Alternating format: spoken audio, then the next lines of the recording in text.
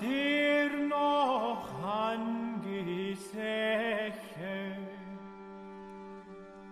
so bist du ihr aller Ehre. Was ist Wundes hier geschäche? Dass ein Magd ein Kind gebar, ihre über aller Engel Schar. Was das nicht ein Wunder gab.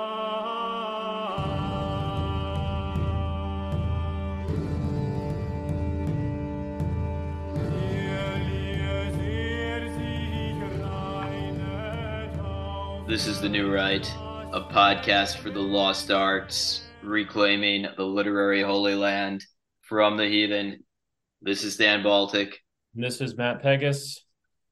And this is episode, I think it's 69, Matt? I think it might be 68. Is it 68? Man. Yeah. Almost right, 69. Right. Almost. If it's not 69, we wish it was. But in any case, we are here with the one and only Adam Lehrer. And it's great to have you on. He is the co-host of System of Systems podcast, and the director and founder of Safety Propaganda, a media platform, and indeed a writer who has been published in Compact, The Quietus, and a number of other publications, and a general commentator on arts and culture, and a fiction writer. Welcome to the pod, Adam. Thank you so much for having me on the show. It's an honor. And one thing I have to add to my bio there is also elite bodybuilder. That's something that the fans should know if they're listening and not watching right now. I can attest to this because we were all on video, and you are quite. I even jacked, got Adam. the gold's fucking classic tank top on right now. There we go. I actually admit I didn't know that this was part of your resume until getting on and seeing that clearly it is. Oh yeah. I've kind of because Alex Beanstalk and we did a record this year. Yeah. Our band is called Botch Chatification. And it's a sort of conceptual, jokes, basically. They're jokes, but songs about collapsed or failures of male vanity and masculinity. And many of the songs are about plastic surgery, anabolic enhancement, and so forth. And I haven't had any plastic surgery, but I've certainly used a fuckload of anabolics. And anyways, I'm very interested in that kind of stuff. We made an album length music video directed by our friend and the artist Bradford Kessler. Everyone should watch that because it single-handedly saved rock and roll this year. And I think it's currently at 26,000 views, but we could blow that up. So, spread the word. Check it out. Yeah. So were you into bodybuilding before it became a big craze? Or I've followed the sport since I watched Pumping Iron when I was a kid, and Arnold in that is just that's the pinnacle of a cool person to me. Just like this hilarious fucking Austrian, ultra charismatic, eccentric weirdo. I just loved him in that movie. Yeah. But yeah, I've always followed the sport. I only follow two sports: UFC, MMA, and bodybuilding. I was a competitive athlete through high school, track and cross country. So I was obviously a lot smaller then, but kept up with a pretty intense calisthenics regimen. And even in my worst drug addict days, I was still I used to like shooting heroin and going for 10-mile runs. Yeah. Yeah. It's a real test of body against substance, I suppose. You'd think, but like it actually kind of makes sense because you're just anesthetizing every ounce of pain in your body. So Fair like enough, your endurance goes through the roof. But and then in like my mid-20s, I started lifting heavier weights and I got much bigger. And then COVID happened and I put on the COVID fucking soft 15 or whatever. And then came back with abandon, like started a year and a half ago, and then jumped back on like test and growth hormone and shit. Like last I started the first cycle again last January.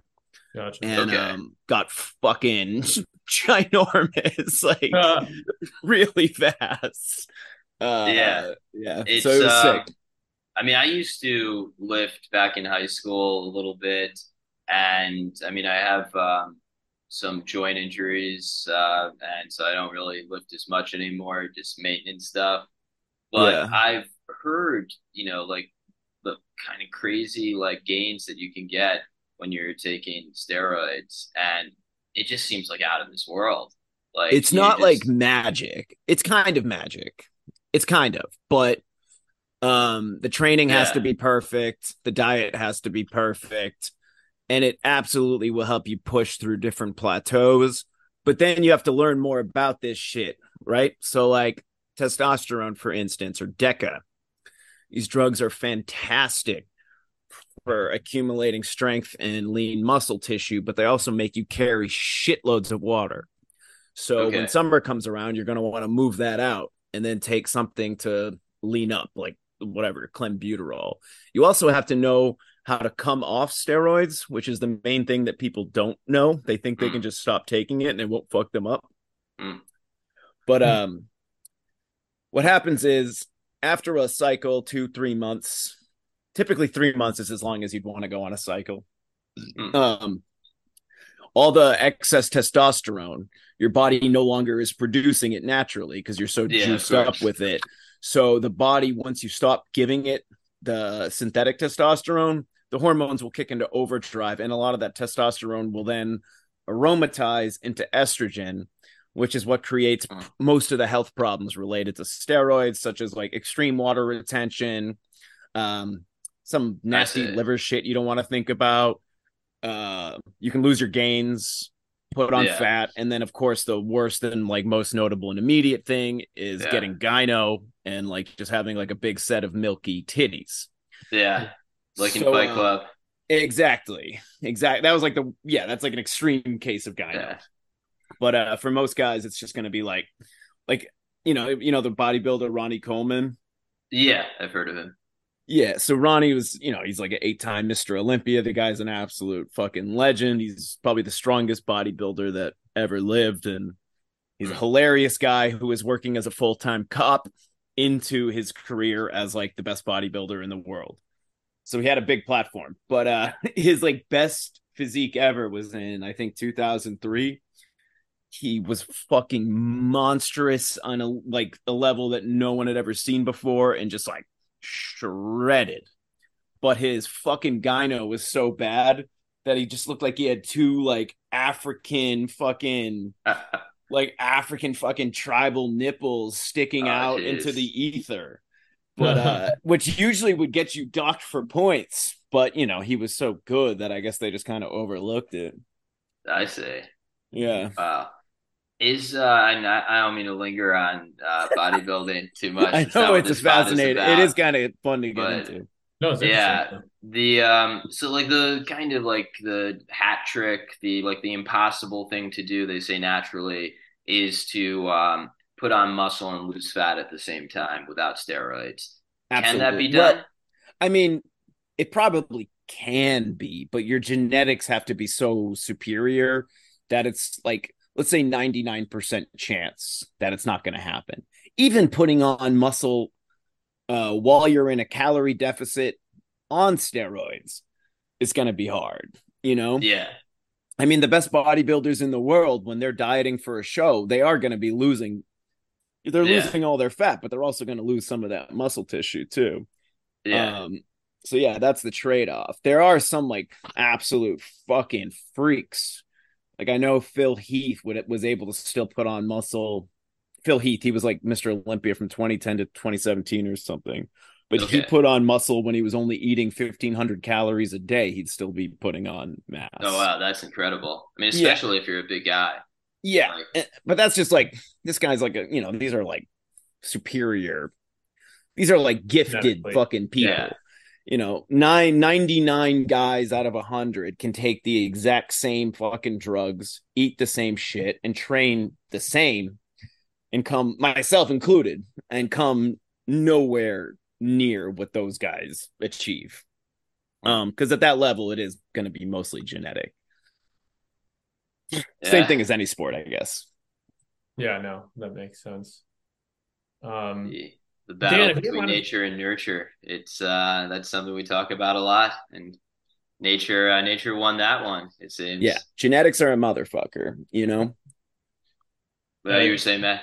Yeah, going off the outline here, but I think it's probably okay. Adam, I'm curious, like, if you could comment on you're an artist and a writer, these creative pursuits and like life of the mind pursuits, but also a bodybuilder, as we've been talking about. So I was curious if you could comment on the kind of relationship between the two things. You could even make it, if you want, like a personal history question. How did you, as an athletic teenager, end up going to school for theory? I believe it was you were studying philosophy. And so no. I initially went to school for photojournalism, and then got a master's in art history at NYU. Oh, master's in art history. Okay. Yeah. Nevertheless, just generally commenting on the relationship between those two things. Obviously, a lot of bodybuilders aren't writing or making art, and a lot of art. Obviously, to look at any hip cafe or whatever, you can tell most artists, writerly types, are not bodybuilding. So it's important to you to kind of bring out both things. Well, I think there's multiple ways to answer this question. The simplest answer is I think it's good to have a lot of interests. I've never been a specialist. I'm more of a generalist. And when I get interested in something, I basically just absorb the entire history of it. Yeah. That includes Viennese actionism, that includes surrealist theater, that includes bodybuilding, that includes mixed martial arts. Yeah. Whatever. But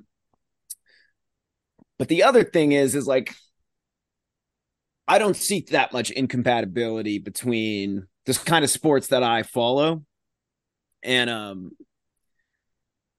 like the arts, right? Yeah, no, I definitely don't think it's incompatible. Yeah. You don't see it as much as perhaps we should. Right. Yeah. Because what was always cool to me, like watching the bodybuilding videos or someone like Conor McGregor, is like, they are weirdos. These are eccentric fucking people following something that is going to be alienating to the vast majority of people. Bodybuilding has a lot. It's like two things. It's either guys who it's a lot of like failed athletes, right? It's like guys who didn't make it in football, didn't make it in hockey, fighting, whatever.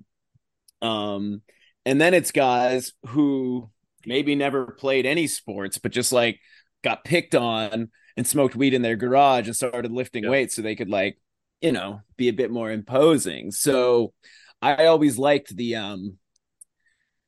I have this novel concept that I'm tying this all together, and it's going to be a horror novel set in professional bodybuilding. But oh, nice. Yeah. It'll be like, I have to write one book and then it'll be like the next thing I do after that. But there's an inherent pointlessness to bodybuilding, right? And there's like a homosociality to it that makes it kind of funny and strange. Because at the end of the day, these guys are fucking killing themselves, literally often, right? Yeah. Like 3 fucking bodybuilders died this year before they were 50. For a sport that at the most they could possibly make is like between endorsements, and if they're like winning top shows, the most these guys could make is like $1 million a year, a couple $1 million a year. Yeah. Whereas like there are fucking bums in the MLB with like 195 batting averages that are collecting 15 million, Yeah.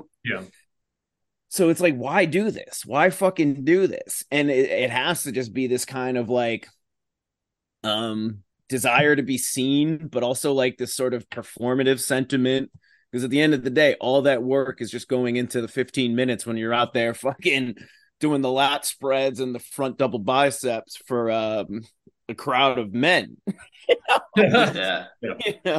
It's hilarious. And the the UFC too, I think is it's a very creative sport because the best guys can't just be the best at winning. They have to win over the fans too. Like, do you guys follow UFC at all? A little bit, yeah. But I mean, I took Brazilian Jiu-Jitsu in college as a club thing, so yeah. Sick. Yeah, I did a little jiu-jitsu back in the day myself, but I haven't trained much fighting otherwise. But last week, for example, there was a humongous fucking upset. The biggest. Oh, yeah, I saw that. I made $3,000 on a $300 bet. Wow. Because I did due diligence and voted for the hilarious white guy over the seething, coping, Zoomer baiting black man. And but yeah, so like Izzy, who lost the belt, undeniably elite fighter, 3 years, defended the belt, beat basically everybody great in the fucking division. And still fans absolutely fucking despise this guy because he has a really, really, he seems like deeply uncomfortable with himself. He doesn't say anything that's like interesting or provocative. He signals corny shit. Whereas, Conor McGregor, that dude hasn't really been like his prime for years now. And yet he's still fucking, if he did a UFC pay-per-view on Saturday, it would likely make $5 billion and be the most watched sporting event of the year. And that's not just because of how great he was. It's because he was fucking hilarious, provocative. You just like loved this guy. And the people who didn't love him hated him in a way that was also interesting because like there was something so unique about a guy going to like legends of the sport, having no respect for them, knocking them out in the first fucking 10 seconds of a fight. I remember that one thing he said. It was absolutely genius where when he was about to fight Jose Aldo and, he's just off the cuff riffing and he goes, if this was a different time, then I would ride into your stinky favela on horseback and I'd kill every man who could not work. But since it is this time, I will kill you in the ring on Sunday. And I was just like, he kind of got me into it. And there's different ways for this shit to manifest itself. And some people are great at one thing, some people are great at another. But I feel a lot of affinity with a lot of these athletes. I feel like they're one of us in a lot of ways. Yeah, no, definitely. I mean, I think it's something that like obviously BAP has turned a lot of people onto how relevant bodybuilding can be. I don't know. Growing up, I just viewed it as very much like another sort of like meathead type sport, which obviously it almost definitionally is. But I think you're right. I think it's a really eccentric sport, kind of like wrestling is in a way too. It's not.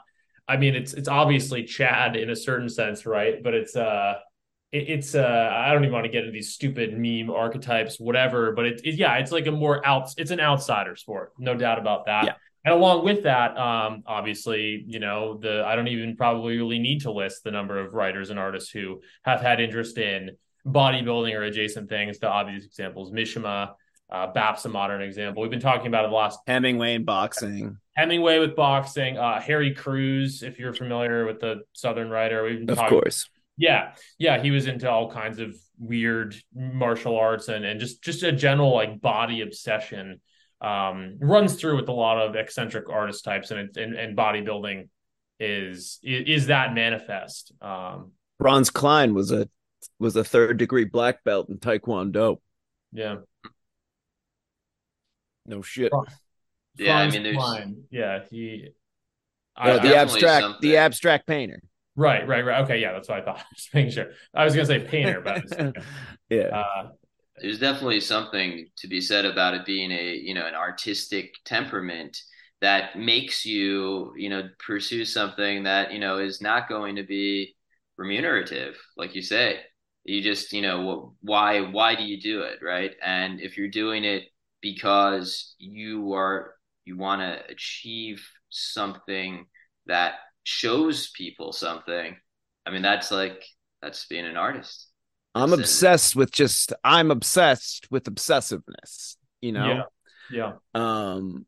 I definitely have it, but I think anyone who is willing to risk so much just for this sort of almost ephemeral goal, but it feels real to them is amazing to me.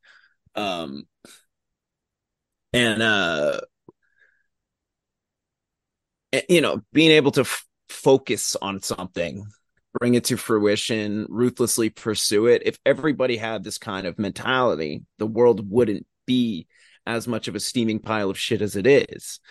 The biggest fucking issue in the entire world is inability to commit.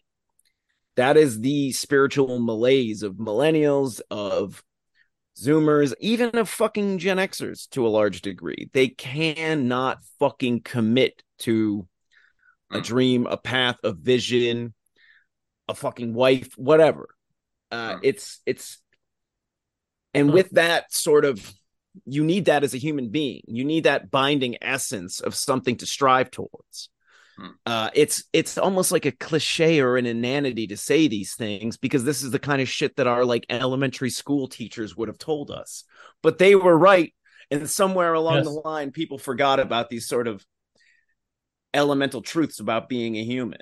I completely agree. Like these are things that do hit some as platitudes, but like I think that you're right that like people know that these things in theory are good. Committing, positive thinking, dreaming big and pursuing it ruthlessly. Like people know this, but they don't actually do it. And I've been thinking about that a lot recently as well. I'm super into like, I know you're friends with like you're part of the whole NPC Fest crowd, like my friend, like Meme Analysis and some of these other folks, and the kind of anyway, what I'm trying to say is I'm into the sort of some of the occult topics, and a lot of that stuff boils down to just affirmative positive thinking, and like this stuff that sounds like Oprah.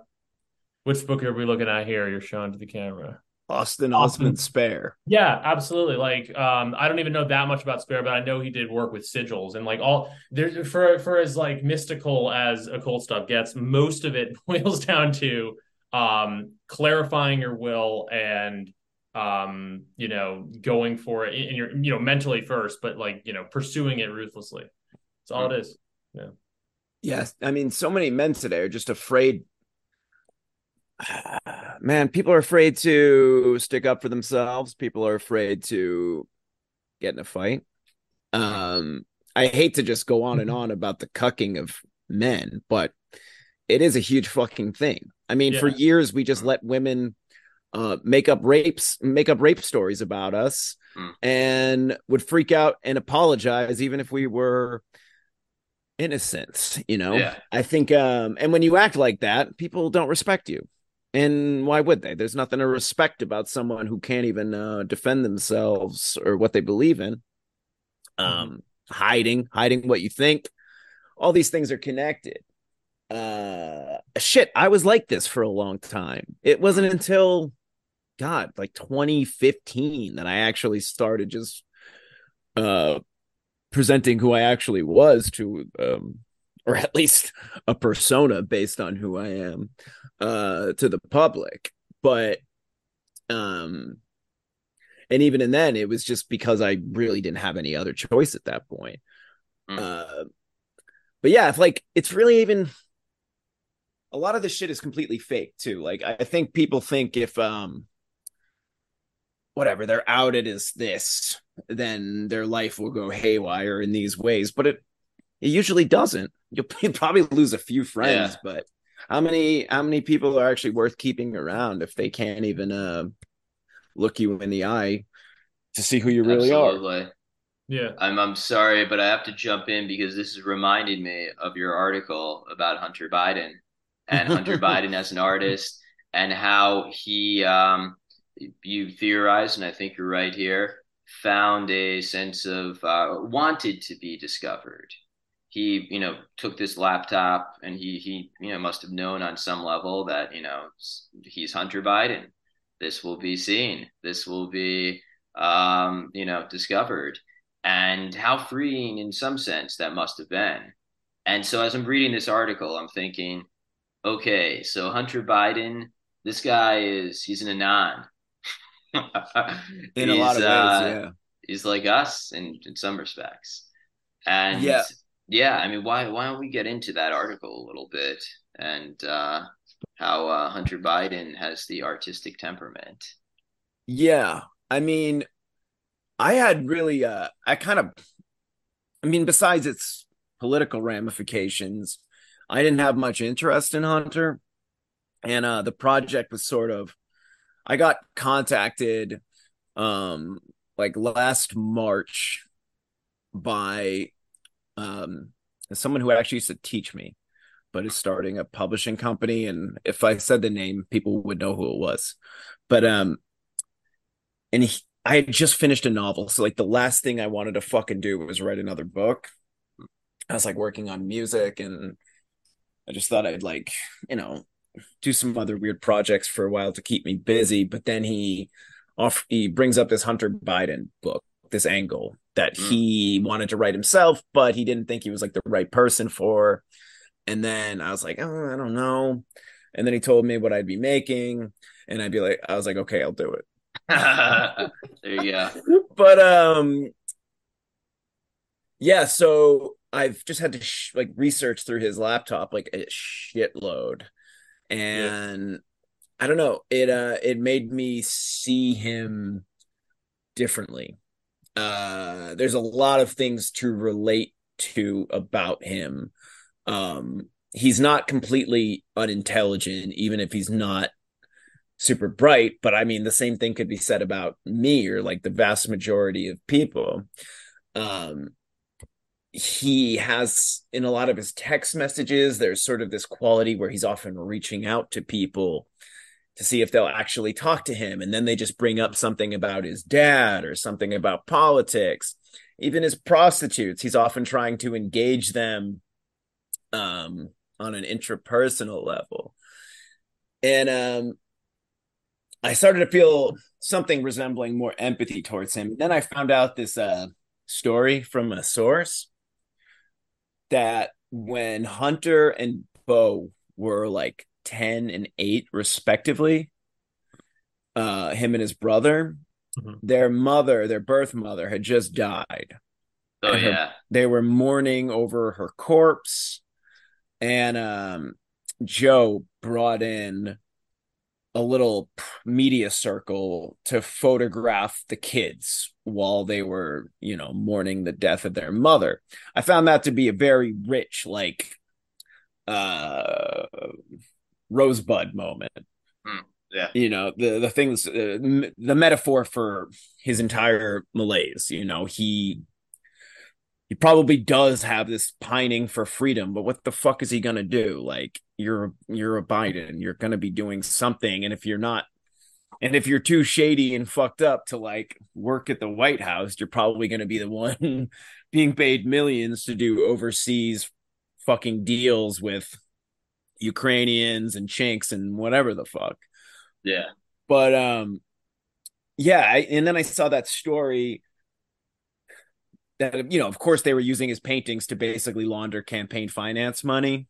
Yeah. Which is like what we all knew was going to happen, right? So, and then I thought it was very funny because like the paintings are so horrible, we know anyone who's buying them is they have an ulterior motive. But yeah.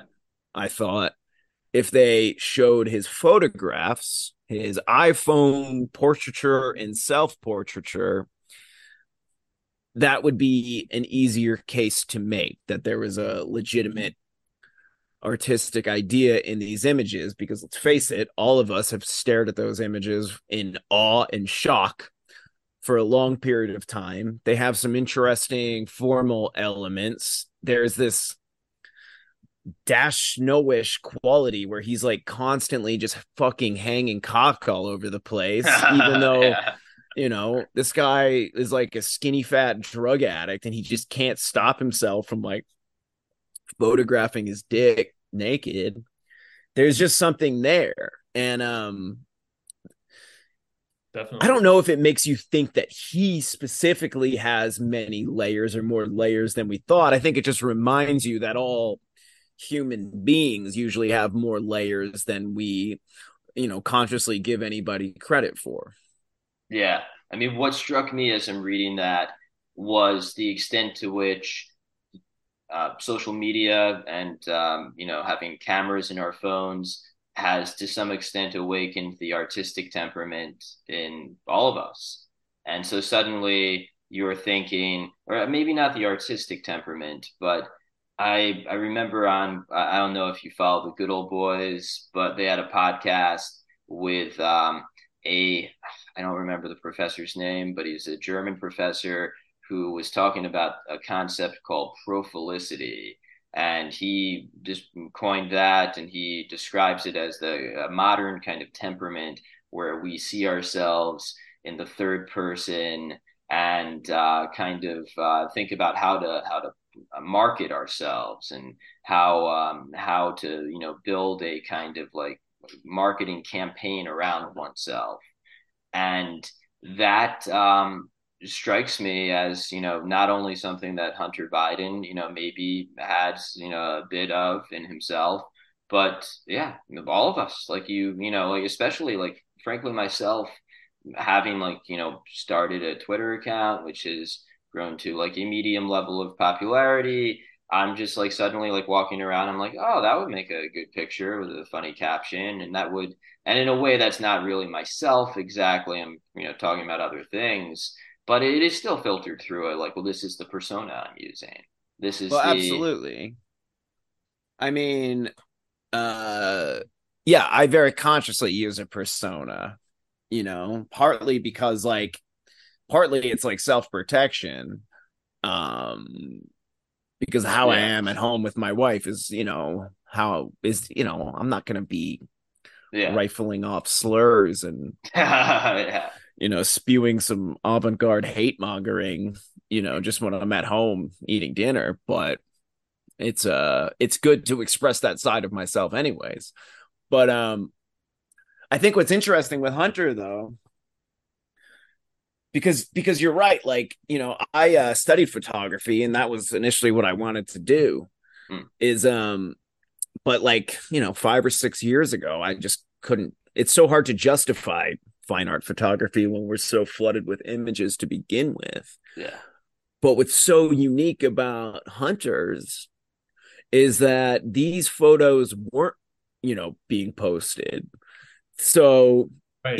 Like he at least consciously was, holding on to these pictures, even if there was the Freudian element of like, God, I want to get caught. Please let me out of this life, Yeah.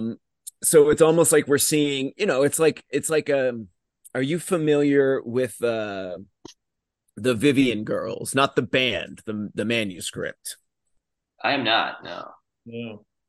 Okay, so the Vivian Girls, okay, this is like a fucking thing, so I can prepare too. All right, so the Vivian Girls is a 16,000 page manuscript that was located after the suicide of a Chicago janitor by the name of Henry Darger.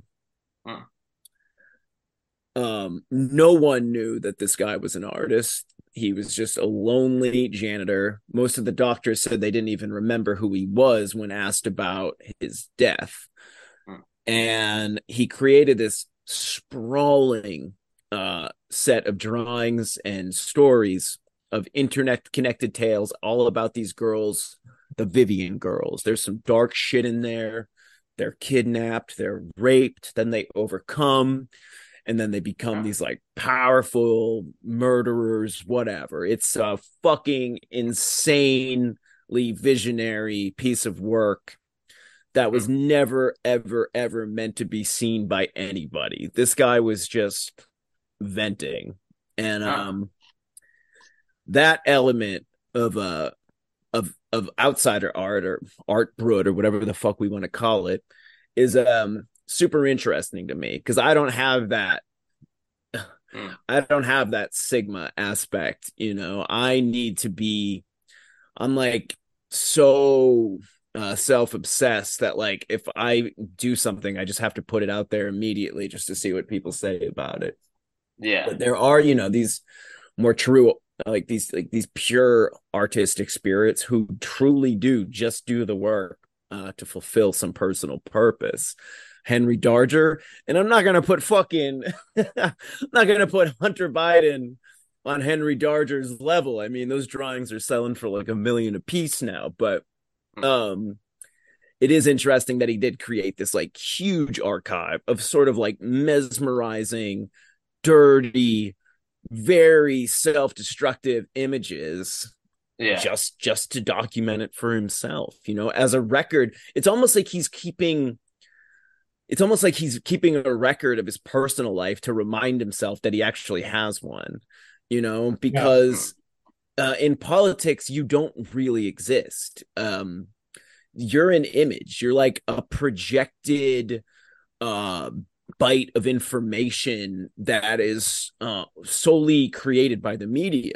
It's like certain people are like powerful enough to sort of transgress these limitations, i.e. Donald Trump, probably the only one of our lifetime. But I think that has to be suffocating in a way that guys like us probably can't really even begin to wrap our heads around it. And Hunter didn't have a choice. That was the life he was fucking born into. So I think that does give his work all these sort of contradictory qualities, these dualities that it's almost like watching something like 90 Day Fiance, where it's like a trash reality show, but if you watch it on ketamine, you realize that show says everything about the world that we live in right now. It sort of has that quality to it. No, definitely. I mean, that's one thing your article kind of turned me on to. Like, I never really thought about why Hunter Biden took these pictures. And I think you're completely right that it is some like, I guess you'd call it an artistic impulse, but whatever it is, it's certainly a deep-seated impulse that he just probably followed without thinking much about. I think there is that Freudian thing you mentioned of, maybe on some level he wanted, to exhibit this stuff, but that's what's kind of shocking. Part of what's shocking about the pictures is they seem so casual. This is just, what it's like to be him. Yeah, I actually know one of the call girls. Really? She's Weed Slut 420 in the documents, but she actually hangs out at all the art openings here in New York. So I'll have to interview her for this book, but the family's getting insanely litigious these days. So the interviews have been kind of harder to come by than they maybe would have a year ago. Really? You've had people who've had to turn you down for interviews? Yeah. It's been like impossible to get in touch with the guy who found it, who Hunter retardedly handed the whole laptop over to repair. I'm like, bro, why the fuck would you give it to why wouldn't you just go to the Apple store where they have like contracts? They can't actually go through your shit. Anyways, that's what you gotta wonder if there was part of him who wanted it. Yeah. I mean, like most criminal psychologists would say that there was like a desire for him to be caught, Yeah, no, it's crazy. And I've heard, obviously you're in the New York area. I know a lot of people like who are kind of involved in the greater art scene there say, they knew people who knew Hunter, like he was this known quantity when all this was going on. Yeah, just like one of those guys you would hear like, oh, she fucked him, blah blah blah, Exactly. like he Yeah. collected art sometimes, and he liked to be part of it, he liked to rub elbows with it and fuck the ladies there, Yeah. more power to him, I suppose. Yeah. This question may not be the most articulate, because I'm somewhat new to your work, I'll admit. But in reading up on, I know you work a lot with Alex Beanstalk, and I'm also kind of new to Alex Beanstalk's work. But I know he's a very contemporary, like internet age type of artist, where I think he's been described as kind of collecting bits of digital ephemera. And Yeah. these somewhat pretentious sounding words, but that's kind of my impression of his work, as he's trying to frame stuff that wouldn't immediately come to mind as like fine art, as and he's a very innovative thinker. The whole finance punk coinage, framing these things that these bits of digital ephemera that wouldn't necessarily be thought of as fine art, reframing them as such. And I guess what I'm trying to ask, and I gather you're on that wavelength as well. And I mean, do you draw a connection between that sort of consciously artistic mindset and the kind of thing that Hunter Biden was doing, just throwing pictures on a laptop?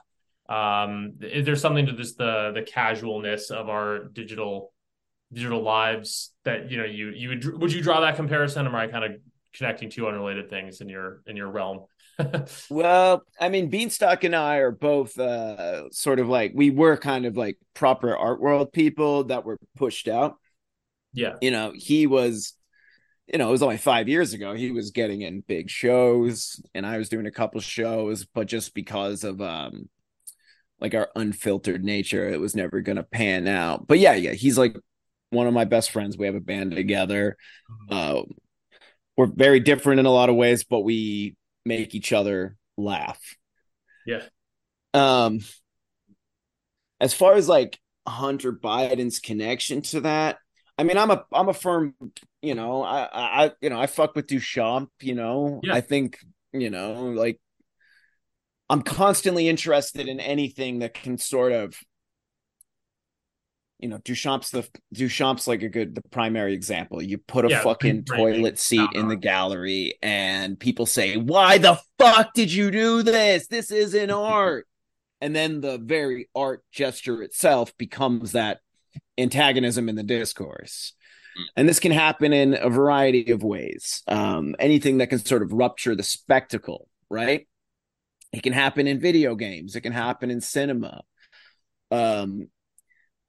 One thing I think I always try to clarify is that safety propaganda is like it's a postmodern art project to a large degree. But to me, I'm much more interested in postmodernism as a concept for like when pop culture, when works of mass media subvert the limitations of their own form and are embedded with some avant-gardist sentiment. Much more than I am sort of proper postmodern art, which is just like artworks that are influenced by the mass culture. And I think on that level, I mean, Hunter Biden is probably like one of, along with like Donald Trump and Kanye West and, probably one of the most important art figures of our time, just because his name begets a certain sort of massive reactions, whether it's just like, fuck that guy, he's a fucking degenerate scumbag, lying fucking criminal, which is true, or he's just a sad lost boy who, needs more love or whatever, which is also true, but whatever. These and this is the language of our day, we're always trying to decide like, what's the art form of now? And people just don't like the answer because it's kind of, depressing. It's not cinema. It's certainly not literature. It's not even really video games, even though for a while it seemed like that might be the thing. Discourse itself, internet discourse, is the artistic language of now. Yeah, reverberations of information and conversation bouncing back and forth one by one. It's what we're all mired in. That's the things, those are the unifying events. You know, in the 90s, our parents went to see Pulp Fiction, and then at every fucking dinner party for a year, did you see Pulp Fiction? Holy shit, the fucking Gimp, Zed, holy fuck. Amazing. Now we go to parties and people are like, did you see what whatever fucking retard online said to that person? And then all the comments, and like, that is what that's our a world really is. good point. It's like, did you hear that? How often do men think about the Roman Empire? Yes, Something like that, which is just like perfect. I mean, like I'm talking about it with my girlfriend. It's going on online and everything, and it's just like it's these questions, these selected bits of discourse are actually pop culture now, which is crazy. But in some ways, and it was kind of like always that way, I feel, because like I think back to like middle school, I think we're about the same age. So when I was in middle school, The Simpsons was really popular. And I remember sitting around the lunch table, and maybe it's a male thing, I don't know, but like guys would quote The Simpsons to each other. Absolutely. And we would try to South Park, yeah. And it's just like those selected bits of discourse just really they resonate, and you just repeat them and it carries. And now it's like kind of the culture has been stripped of the rest of the show. The show doesn't exist. There's no more Simpsons. There's only think about it like this, right? I think a great people called the Oppenheimer Barbie thing, they were idealistically calling it the return of cinema. Yeah. But what was really rupturing everything was the meme of those two movies as a tandem joint meme. I saw them both, but that's the thing that's going to be remembered. And that's the thing that kind of made it linger, usually. I mean, there's been like amazing films that have come out over the last few years, right? But like, it seems like for instance, when I saw Beau is Afraid earlier this year, I loved Hereditary. I hated Midsummer, so I was going in with sort of like, how will I feel about it? Feelings. Mm-hmm. And I was fucking blown away. Like, I couldn't believe that this guy, his third movie is this 3-hour visionary psycho horror about misogyny. Like that, I was thrilled by it. Like, this guy's actually on a big stage dealing with a male sort of anxiety over and contempt for women, i.e. the mother, whatever. Right. I was sure that it was going to have I was sure that it was going to be discussed for a while, positively and negatively. And surely it was discussed positively and negatively, but for like 4 fucking days. It was like 3 weeks later, the film was already streaming on Apple TV. I'm like, what the fuck? And very discussed for a short period of time and by very few people. I still know people who haven't seen that movie yet, despite being interested in Ari Aster, because they missed it in theaters. It's kind of a time commitment, 3 hours. And then I think to stream it, it was like $20 for a while. So it bombed for A24. It's really a tragedy. I liked it a lot as well. But yeah, it's sad. Ari Aster was given this chance to make a grand artistic statement. I think he succeeded largely. Like, I don't think it's a perfect movie, but I'm a fan. And yeah, no, it made absolutely no impression. It wasn't a meme, certainly, in the way that Barbie was. Yeah, I'm one of those guys because like I saw both of the first 2 movies. I did want to see this, but I missed it in theaters because I just found out about actually from you, Matt, too late. And I saw it's on on Amazon for $20. I'm like, fuck that. I think it may still be that expensive too. It probably gets its rental date like in a pretty soonish. Probably must be. I mean, gosh. Yeah. But yeah, it's just like shocking the extent to which just things come and go. For better or for worse, it's just we live in such a rapid world that the only thing that can actually keep up with the pace is the internet. I mean, the internet defines the pace and it sets the pace, and it's what keeps us up to pace. So it's hard to and you know, certain mediums are better suited to it than others. So yeah, unfortunately, I would say that yeah, social media is the language of now, and basically has been for a very long time. Yeah. I was listening to, I think it was your pod, Adam, with Kazemi, and it was possibly our pod with Kazemi. I forget. It was a pod with Kazemi. Kazemi's been on a lot in the Yeah, past. and he said something to the effect of people live in different social media worlds. So there's people in like the Twitter world, people in the Instagram world, people in the, well, God, I hope there aren't people in the LinkedIn world, but you know, it's There are, yeah. yeah, it's, you know, it's kind of like fracturing our reality along these user interface lines, which is crazy. You know, and he is right about that. But I think one thing Alex discards is how absolutely fucking bigger this shit is than we actually think. You know, I get fan letters from people in fucking Burma. Like, you know, I'm like, how the fuck do you have the internet, let alone know how did you follow me? Like, it does reverberate very, very far. And what's so scary to think is probably some of the most famous artists of the 20th century. I hate thinking about this because it's fucking terrifying. Like if you didn't follow contemporary art in the 50s, you probably wouldn't know who Otto Mule was. The vast majority of the public, except for sophisticated bourgeois people, would have no fucking clue about that shit.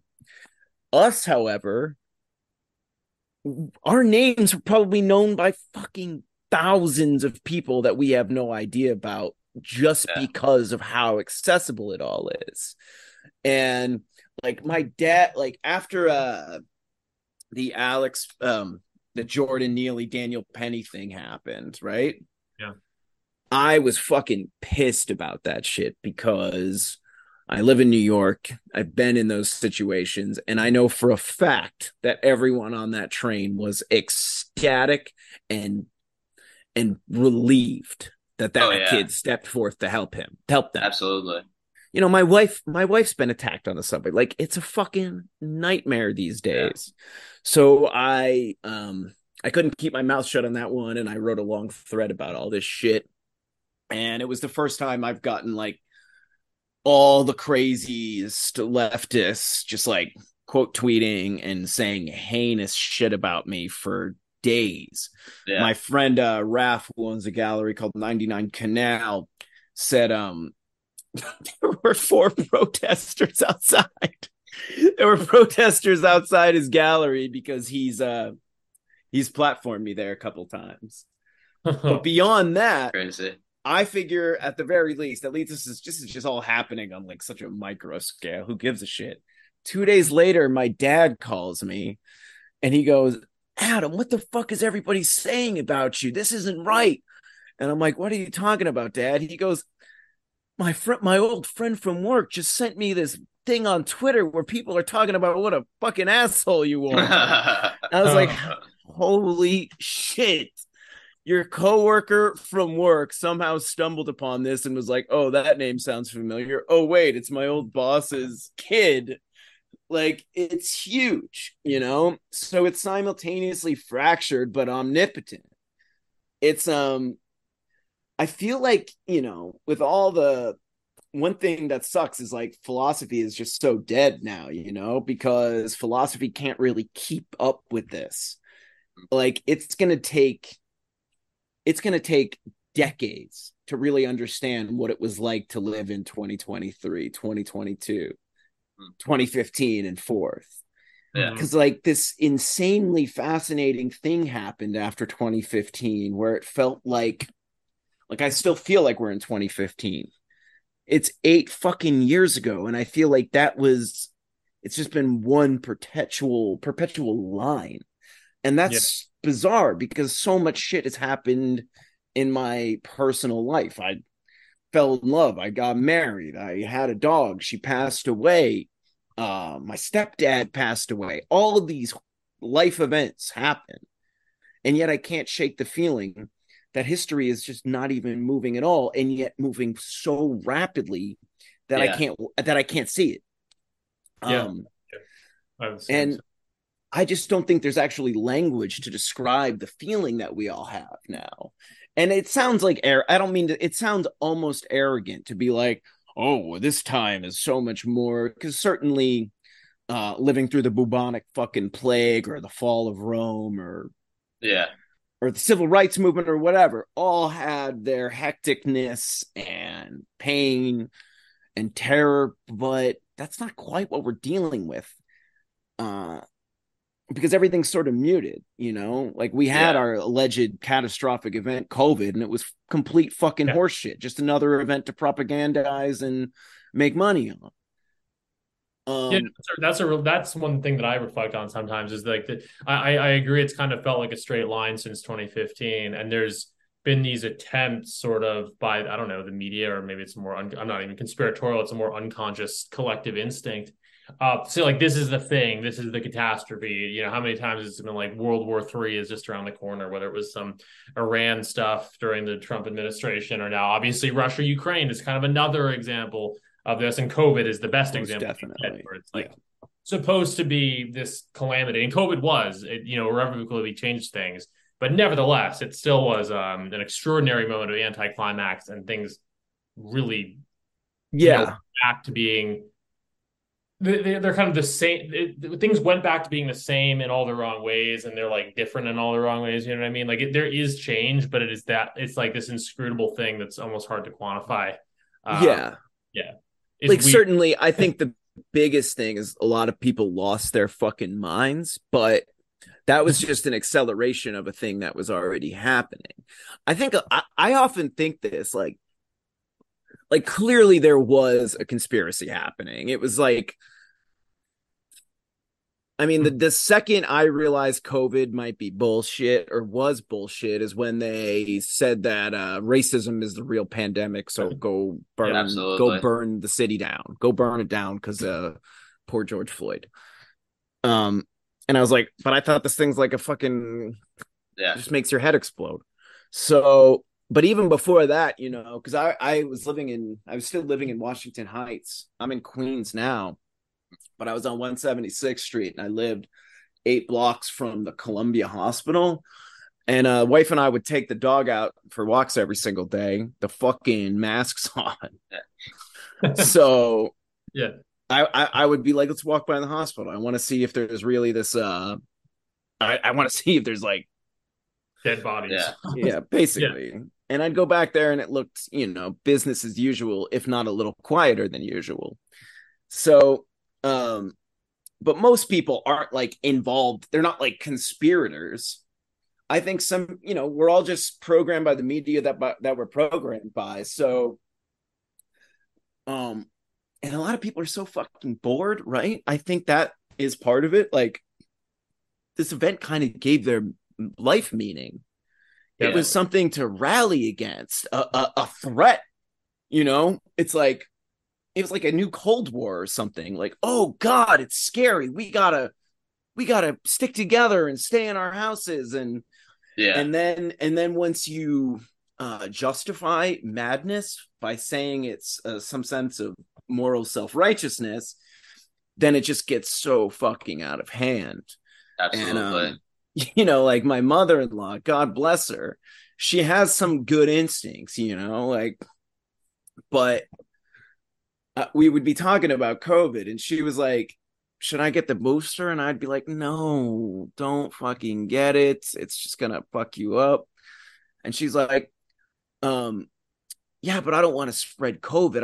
I live with my mother. And I'd be like, it doesn't stop the spread anyway. She goes, oh, wait, that's right. And I'd be like, oh, I got through to her. And then the next morning, she's like, do you think I should get the booster? And I have to fucking do the whole thing over again. You can't undo that kind of programming. It was just like too fucking good and too constant, you know? And people are pussies, you know? I think like you get a little bit of fear, get a little bit of moral self-righteousness.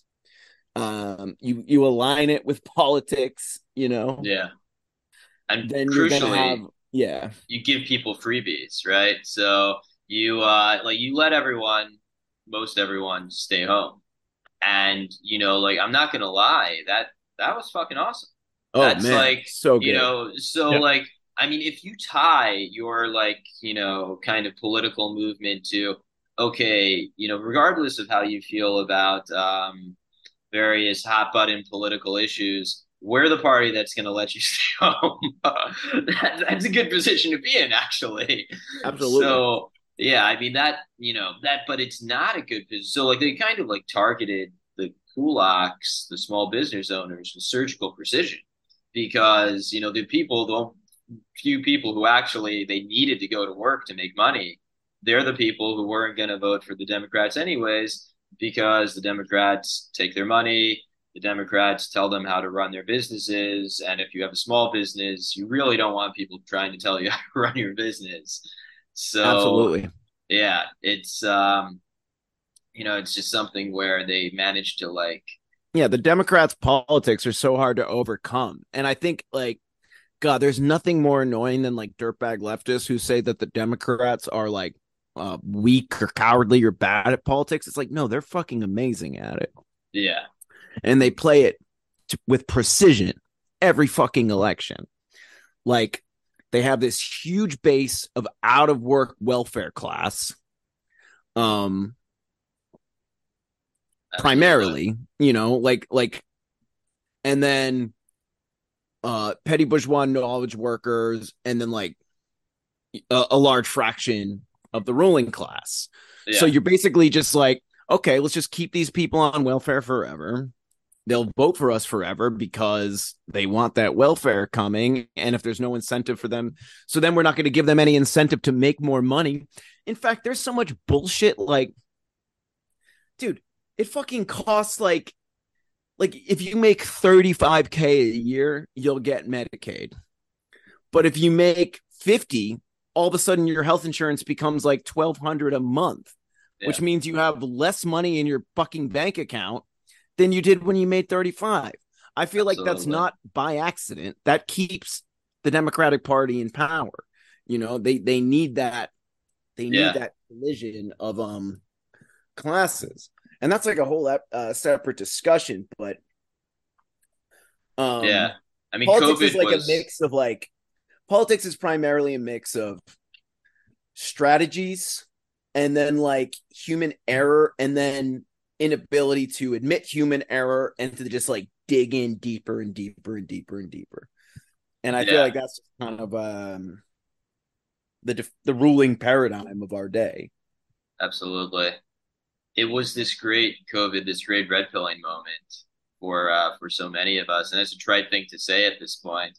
But yeah, I think if when we look back and in the preparation for the episode, one of my notes was the COVID's effect on art, on media. How are we going to look back on what COVID did? And I think it's going to be really mixed because like it's like frankly, to speak candidly, like Matt, you and I, we our project was in some respects a COVID project.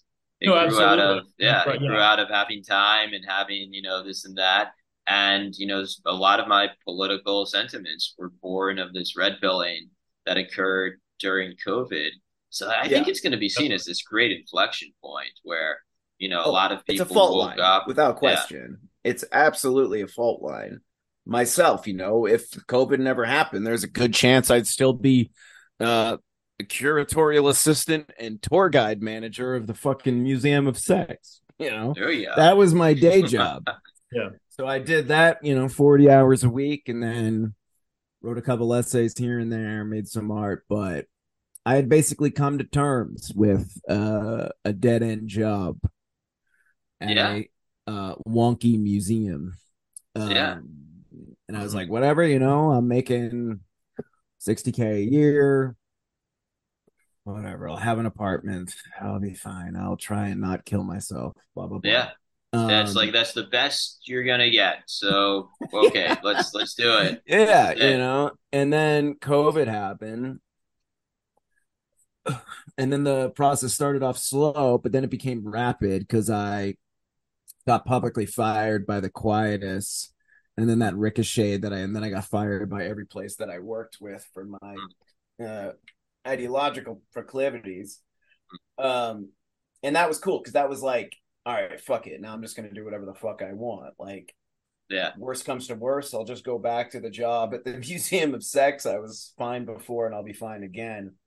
But because I had already I voted for Trump in 2016 and 2020, but I did so in 2016. It was purely like I was definitely still in my radical phase, like I just considered myself like the ultra commie or something, and I just like fucking hated Hillary Clinton and the Democrats so much that I was like, it just felt there was something so fun Yeah. Sure. about marking Donald Trump on a presidential ticket. Yeah. But then by 2020, I legitimately started to see him as the better option, not Oh even yeah. like the lesser of two evils, just like a flawed man Yeah. versus evil, right? Yeah. Yeah. So it felt a lot better. But then COVID, like all the things that we kind of already understood to be true, the incessant lies, the fucking intense propaganda campaigns, um, everything seeming to always benefit pharma or the MIC or whatever. All that shit just became a bit more obvious, and it created its own kind of like subculture because if anyone else was seeing how obvious it was, there was like, Yeah. okay, I can connect with this person. Meanwhile, so Exactly. much of the world was just like willing to die on this hill. And I Yeah. saw a great comedy bit the other day. I was shocked, like a comedian actually saying true things in these days is like so funny. But he was like, you know what I learned during COVID? That if I lived during World War II in Paris, that I for sure would have been a Nazi collaborator because it appears that I do what I'm told. That's wow. It's What was funny. this comedian? That's I'll probably the try and funniest joke I've find ever it so heard you guys about can post it in COVID. the Yeah. show notes. But yeah, it was fantastic. Yeah, that's good. Stand up isn't my favorite art form, but I don't know. That hits like the best kind of stand up joke, just like the right amount of shock. That's excellent. Yeah, stand-up's rough, dude. It's rough, but there's Yeah. some gems. Yeah. It's just like I feel like it's one of those things where people that are the best at it have been the best for like 2 or 3 decades now. There's no one who's better than Louis C.K. or Chris Rock or whoever.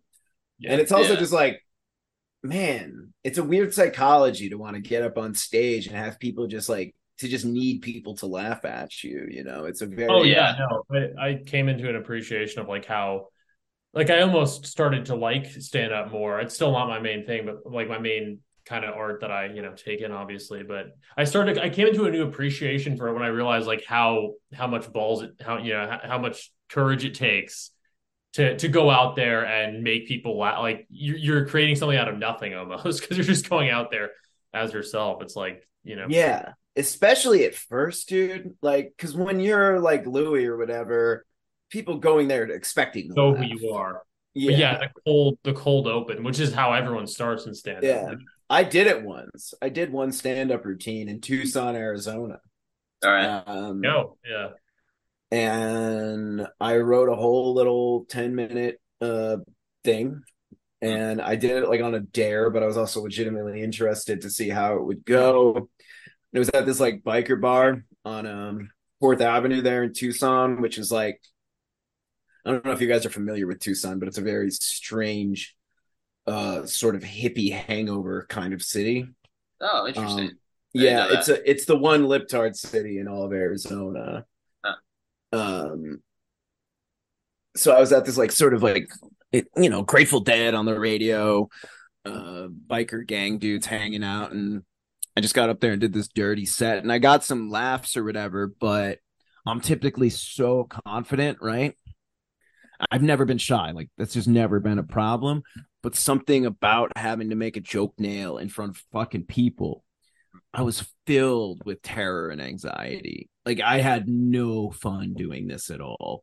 No, and, yeah. Like open, people within our orbit actually here in LA. Is my friend John Pellick does like a comedy open mic night in Hollywood every Thursday. I'll plug it for listeners who are in LA. There we go. Delicious Pizza in Hollywood. John Pellick does it, and some other people in this general scene. But anyway, I've been invited to try it, but I don't think I can do it. And I'm not usually that like shy either, and I like trying new things artistically, but I can't even imagine. You're probably a bit too pretty for comedy, to be honest. I think that was kind of my problem too. Well, thank you. It's not like it's like if you're like a handsome man, people just don't think you should be funny for a living, because they just think you're being a dick at that point. Fair enough. Yeah. Because comedy is like this thing where it's like insecurity being overcome by wit, and then that creates a certain confidence. Right. That's why Louis C.K. is one of the funniest. Exactly. He's always like, God, he is amazing. I saw him. He actually directed a movie last year. Really? And I didn't know that. Yeah, it wasn't fantastic or anything. It wasn't as good as the Louis Show was, or like Horace and Pete was, but it was cute, I liked his one that got canceled last minute. With Chloe Grace Moretz. It was good. That one was amazing. It was pretty good. Yeah, Woody Allen-esque. Yeah, no, he's good. Yeah, I mean, the thing that I notice about comedy and stand-up is it's just so hard because that people are expecting you to tell a joke. And it's kind of like you lose the element of surprise, you lose the element of, kind of like just dropping in and, dropping the joke. And you're just like under this scrutiny while you're about to tell it or while you have to tell it. And I think increasingly it becomes a medium where you need to be someone who subverts the medium to actually succeed in it. So like Sam Hyde. He's amazing. Yeah. Well, one of the reasons he's so good is because he's just like totally subverting the medium. He's going up there and like, telling things that makes liberals' heads explode. And that's hilarious. He's a hometown boy for me, dude. Oh, is he from New York? I grew up on Cape Cod. He's from all right. He's from Fall River, which is like 25 minutes away from where I grew up. Oh wow, okay. Yeah.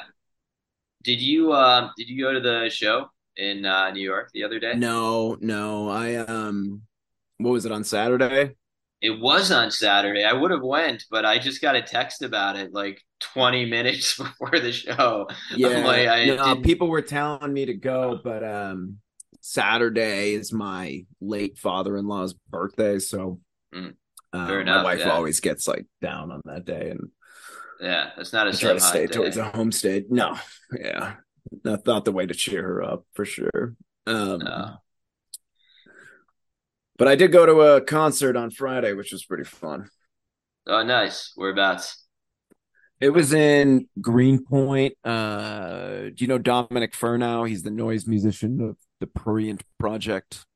It actually sounds familiar, the Prurient Project. And he does Vatican Shadow, the techno project. Huh. Anyways, he's one of my best buds. So he did a showcase for his label. So I had to go to that, but there was some really good performances. He's doing a showcase next year in Osaka, Japan. There we go. Going for 12 days. A little samurai excursion. Yeah. We're landing in Tokyo, staying there for 5 days, and then doing Osaka and Kyoto. But I'm psyched because I've always been obsessed with Japanese culture since I was like a teenager, between Japanese noise, Japanese horror films, Japanese photography, writers like Mishima Kobo Abe or Ryu Murakami. Yeah. So I'm really looking. Oh, manga, So I'm just like stoked to soak it up. It's been on the bucket list for a long fucking time. Yeah. Yeah. I've wanted to go to Japan for a while too. I never really had caught the Asian bug, Asian flu, but I got that bug. Yeah. It manifests in multiple ways. But Japan, yeah, I mean, I've been to Hong Kong, but I don't particularly want to go to mainland China. Like, I wouldn't say no, but I I don't do have want to much go to interest in Japan. China. Japan for sure. I'd like to see Thailand. Yeah. My dad actually lived 2 years in South Korea. He always talks about wanting to go back. He lost his virginity there, as he always tells me. He was like 14. My wife's Burmese, so I'm sure we'll go to Burma at some point. Yeah. But yeah, I'm definitely such like a massive fucking country and so different.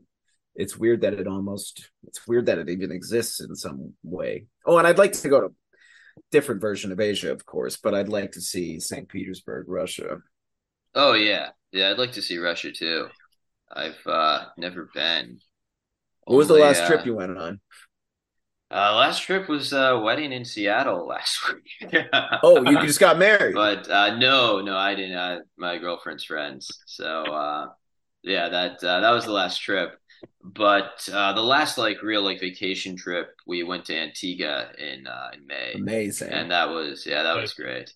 I'd never been in the Caribbean before, and the water, it's as clear as they say. You could like see your feet. It's amazing. My family used to have a timeshare in St. Martin. Nice. It got washed away in a hurricane, and it wasn't insured, so that's gone. But I used to go. I went there every year from ages 14 to 18, and I fucking loved it. I learned how to surf there. I learned how to parasail. Nude beaches. The whole island is like very small, but also expansive. Yeah. Psychically or something. And it's funny. When we went there for the first time, I was super into.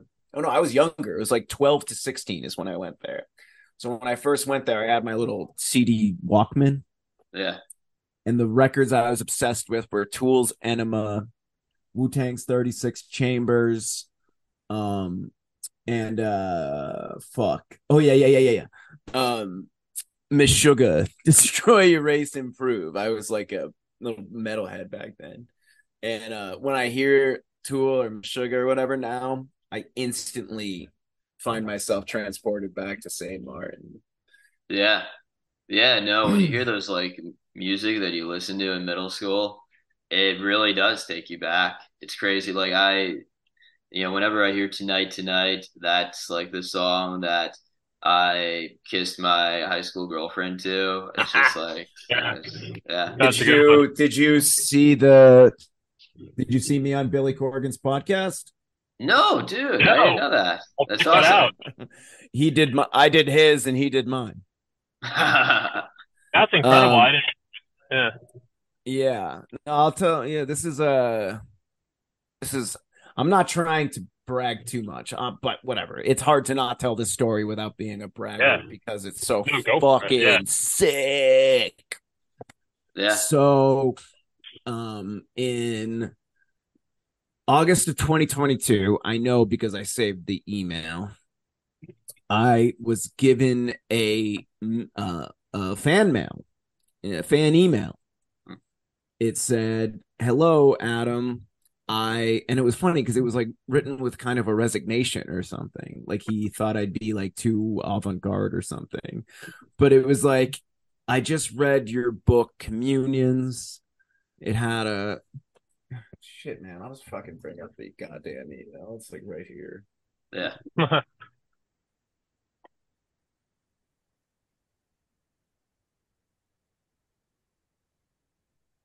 Hi, Adam. Just a note to say that I read your book about art and artists and addiction. Um, most likely because I'm still whatever, and really enjoyed the themes and writing therein, and found much inspiration from it for work I'm currently working on, which was the SP record from last year. There's a song on there that's like directly linked to communions. Wow. For I am no fan of the dictum, the artist must suffer to make great art, but certainly I am interested in the depth that you allude to. How one goes to those places, it will always be a furtive existential conundrum. As a side note, I feel like I came across your work on a recommendation from a mutual friend. So if we have a mutual friend, blah, blah, blah, blah, blah. He still doesn't know how he found out about me. I first thought it was Alex Lee Moyer because she knows him too, but it wasn't. Yeah, that's so yeah, that it was nuts because like Smashing Pumpkins was the second concert I ever went to as a kid. I went to the Melancholy tour with my dad and my brother in 1996. Awesome. Yeah. So like, dude, it was insane. My dad is late Gen X, he's a fucking alt rock head. So I don't think he's been this proud of me. Like, because parents don't like, he doesn't really understand what the fuck I do. Yeah. But he understands getting fan mail from Billy fucking Corgan. Yeah. Dude, we went to my dad's his 60th birthday party last year, or 59th. And he was walking around with the email printed, showing it to all his former frat brothers, being like, my kid knows fucking Billy Corgan. And then yeah, Billy and I talked for a while. Wife and I went backstage at the SP show at Madison Square Garden last year and hung out. And then I did his podcast, and then he did mine. And we still bounce emails back and forth, but not as frequently as we once did. But yeah, that was like one of the true legitimizing, because you get a lot of the people that I once admired or looked up to have become friends, like the aforementioned Dominic Furnow, even Zach Davis, who's like, he used to be in a band I really like. Bradford Kessler, who directed our music video, he was an artist that I wrote about, and we became good friends. So that happens when you become an artist. But Billy fucking Corgan, get the fuck out of here. I did not ever see that coming. And it was like, it's not like if it was Stephen Jenkins from Third Eye Blind or something, I'd be like, that's cool, but I probably wouldn't have even responded to the email. Like, Billy Corgan is like a huge part of my childhood. I know those fucking songs front to back, and being acknowledged in my existence by, because like when you're a kid, and this is the 90s, when rock and roll was everything. Yeah. This is, you worship this person when you're a kid, it goes beyond fandom. Like, you worship this motherfucker. So, and now he's just like a guy that I bounce emails off of. Yeah, I feel like Corgan and the Pumpkins were like one of the last bands to really be able to claim that level of fame and influence. Like one of the last like great rock bands in Absolutely. that sense. They're still kind of underappreciated by like hipsters, or whatever hipsters are called nowadays, because they were stuff like radio plays. But like, if you listen to the albums, it's just beautiful, beautiful work. I mean, especially from the '90s. I admit I haven't listened to his more recent stuff, but as I'm getting older, like I can appreciate the craftsmanship so much more. I say the same thing about the Red Hot Chili Peppers, which is more controversial. God, dude. Don't even get me started, bro. You're a fan? I've done like 4 fucking podcast episodes dedicated to Frusciante. Yeah, well, Frusciante in particular is what. But I like the Chai Peps too. I consider it like Frusciante is obviously a visionary artist, and the Chai Peps are his day job. But no one does Wigger Bounce better than the Chai Peps. Yeah, they're some of the best wiggers of all time. Definitely, and you bring up the Frusciante thing. The fact that he is a visionary who is in like a sort of cock rock band, some kind of cock rock band. To me, that in and of itself is interesting. Like, we're so used to, like, people, like, the artistic visionaries being channeled to, like, do their own thing, which is great. But the fact that he was always with a band with, like, a very different vision and contributing rather than being, like, the main guy, is a source of fascination for me, for sure. And, yeah, I think those 90s alternative rock bands, the level of they're thought of as almost like cliches now, but, like, it's if you don't, like, really open up yourself up to the music, you miss so much, because the craftsmanship and the artistry behind it is so good. Absolutely, man. I went through my pretentious phase. There was, like, early 20s when, if it didn't come out on Silk Breeze Records, or if it had melody, if it wasn't Merzbow or To Live and Shave in LA or Incapacitants or whatever the fuck, then I'd be like, nah, fuck that shit. But you lose that with age, once you realize that creating a sound that is beautiful but also eminently relatable to the masses, that's like the hardest fucking thing to do. To make something that is great and popular. If you can, like, I have a lot of friends in noise music, and I just always tell them, and I'll be like, guys, look, like, what you do is cool. You make the sound, it's very loud, but let's face it, the genre does not got much more juice left in it. No one's going to be better than Macro Nymph or whatever it was in the 90s. And these shows, I saw the Chai Peps last year at the Phillies Stadium, sold out to a crowd of 54,000 fucking people. Yeah. Halfway through the show, John sings an a cappella version of Elton John's How Wonderful Life Is, that one.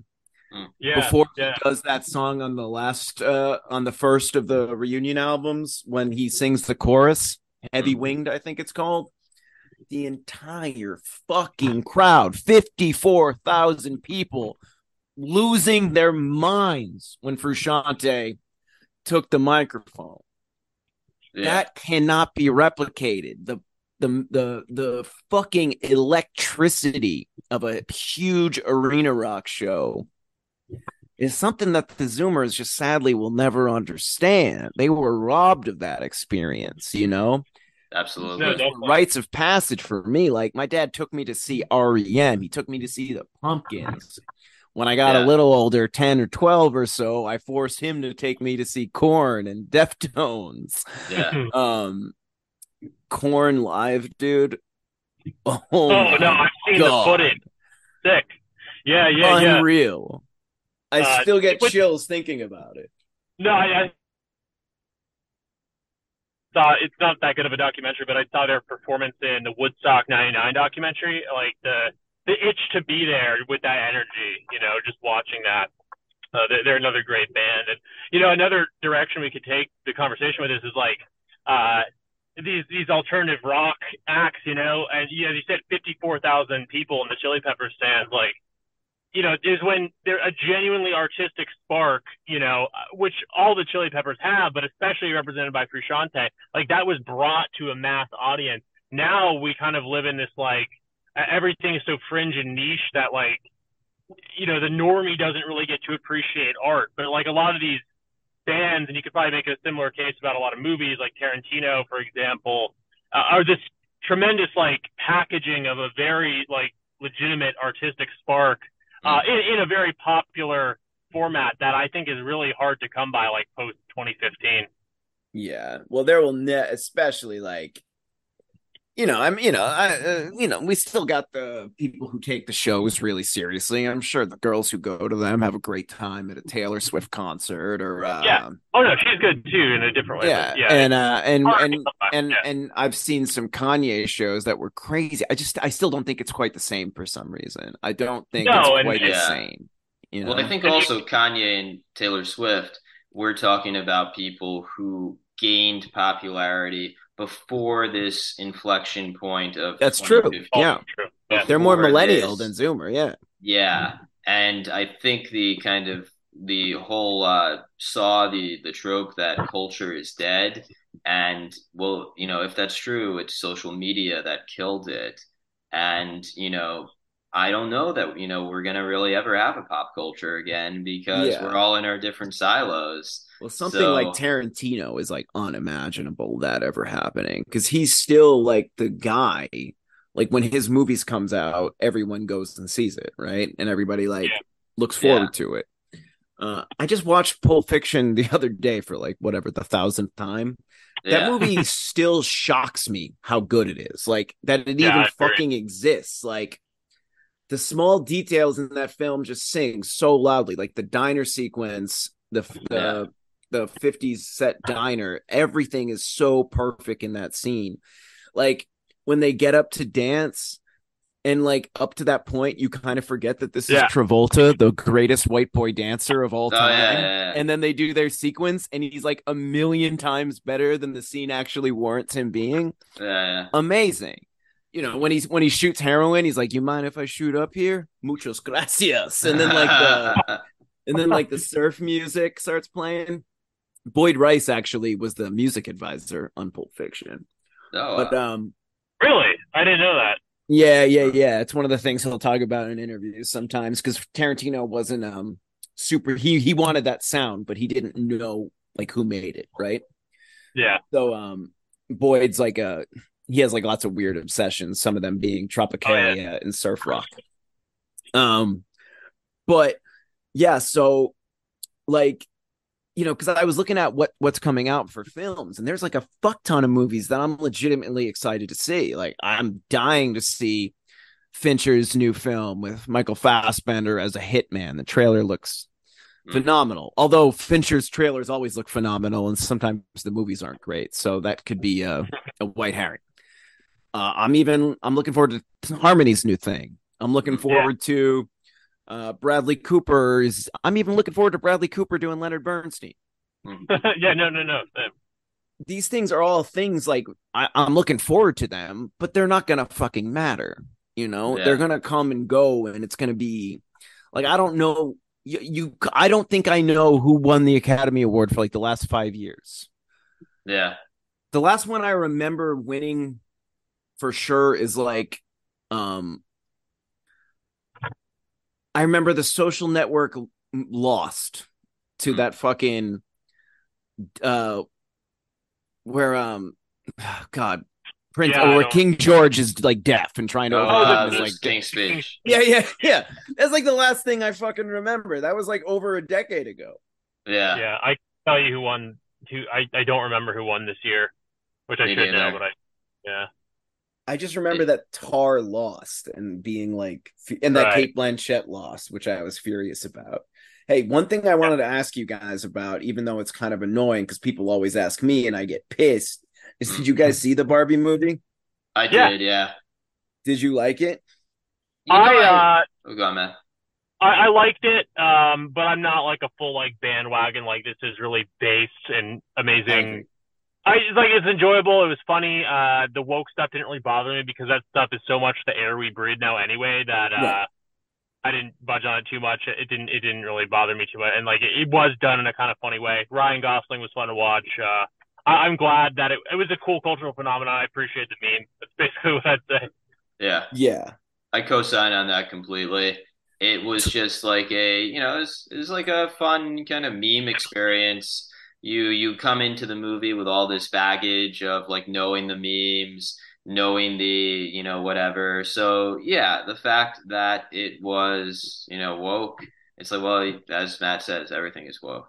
So that didn't really, that didn't bother me. I mean, the thing that bothered me is like, it's kind of like a middling story, not very good in many respects, but like, I'm in it for the memes. I'm in it for the moments where where someone grabs her ass and she turns around and she does that face. And that's just like, that speaks to, I think, the current cultural moment, which is like, we want to see our media interact with our memes. Yeah.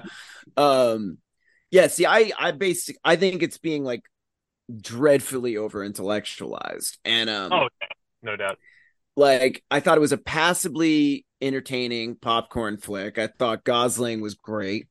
And whatever, I had a good time. I laughed at some of the parts. The use of the Matchbox 20 song I thought was a stroke of small genius. Yeah, that was the funniest part. Yeah. But one thing really pissed me off about it, and I was talking about this with Jack of the Perfume Nationals because he really liked it. I think Greta Gerwig is a fucking piss poor director. He was telling me, yeah, but it's not made by her. Like, he's like, these women, like Olivia Wilde, they're not actually directing the movies. It's just like the cinematographers and the screenwriters. Like for Olivia Wilde, that's 100% true. It's like a well-known Hollywood thing. Like her last movie, she was just getting fucked by Harry Styles the entire shooting, and the cinematographer was actually directing the scenes.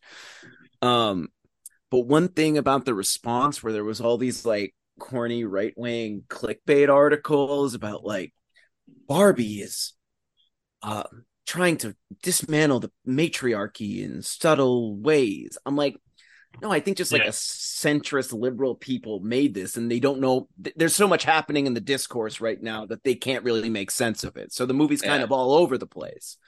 Yeah, I agree. But the same people who were writing those fucking articles were the same people who, when Tar came out, and Tar is legitimately a work of art that directly confronts libtardism. Yeah. Were the same people like, oh no, it's not actually a based film because Tar is the villain. Like, whoa.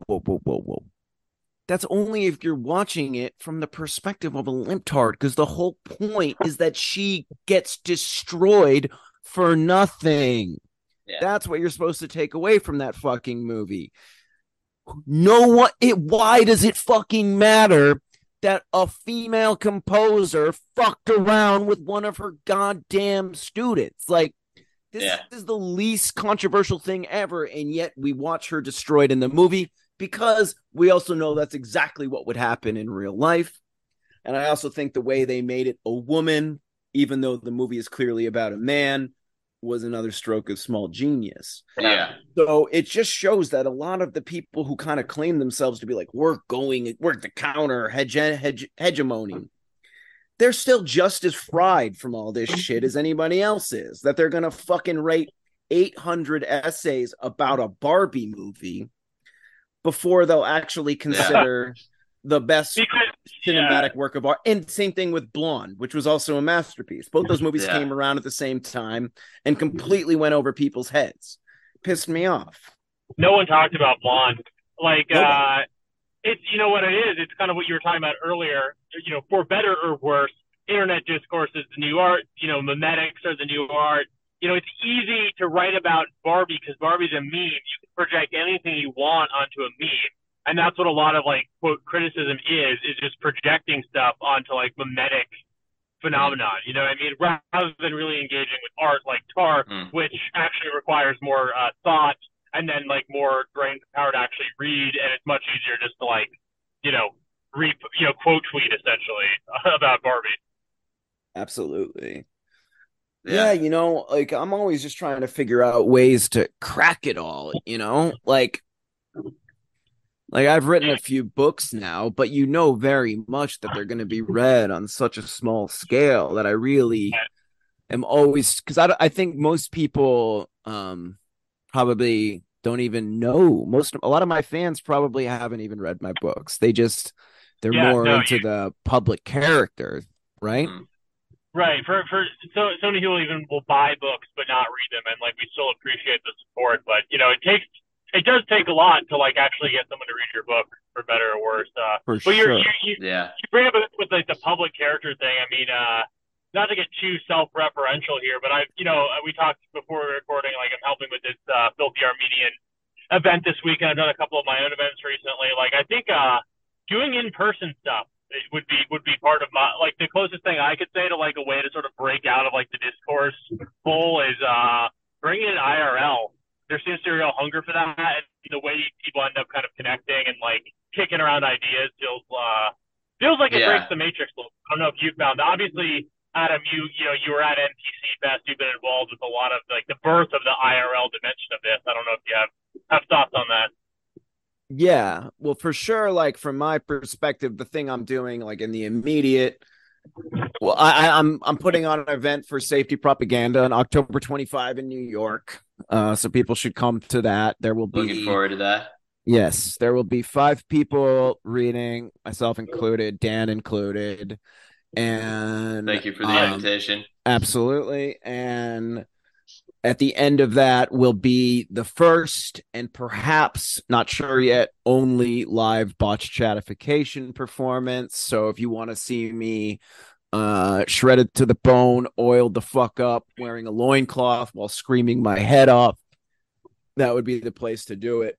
But I also plan on doing I'm doing a lot more theater stuff. Nice. Yeah, so I've always wanted to get involved with film, and my friend Bradford is trying to transition from the art world to film. But getting finance from a movie is just it's a fucking, like, why the fuck would I do it, you know? Why would I suck? Maybe someday, you know, when I have sure thing financial sources, but to work 3 years on something that might not even happen and would leave me broke seems like a fool's errand. So what I'm doing right now is at the event that Matthew just mentioned, I will be staging a short play that I wrote. Nice. It is simply, all right. Looking forward to it. Yeah, it is just a chapter from a novel that I've been sitting on that should be out early next year on amphetamine sulfate. The editing process speeds up a bit, but I adapted a chapter from that book, and it's going to be like a 12-minute sequence. And this is something I'm going to be doing more going forward.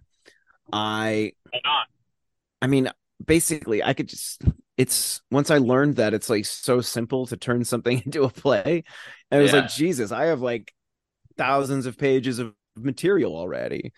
So there's a new venue here in New York that I'm going to be doing some stuff at. It's going to be fun to flex my megalomania and like scream at actresses and make them feel bad about themselves. And yeah, I'm looking forward to seeing that stuff, man. Yeah, you know, the performance, I relish performance. A lot of people really struggle with it, but I don't know, I fucking love it. I love character building. Yeah. The great thing about theater is, and there have been many articles written about this in terms of the potential of theater in the dissident right and dissident media, what have you. But as compared to film, it's much, much cheaper. It's practically free. I mean, like if you can, like, yes, if you're using equity actors, if you have like the big set design, okay, that does cost money. But if you just have a space and you have people who are going to act and get together, it's almost free. And what it crucially does is it brings people together. And that's like, well, what could be a more IRL event than a play? You know, I think what happened is in the early to mid 20th century, it was just the avant-garde was the avant-garde. So, you know, writers, playwrights, painters, designers, they all hung out in Paris, whatever. They all considered themselves amongst friends, you know. But somewhere along the rise of Broadway, theater kind of became its own thing. Like it had less and less overlap with the other disciplines. But I think now, because everything is dead, like the most important, like biggest money making artists in the world, nobody gives a fuck about. Yeah.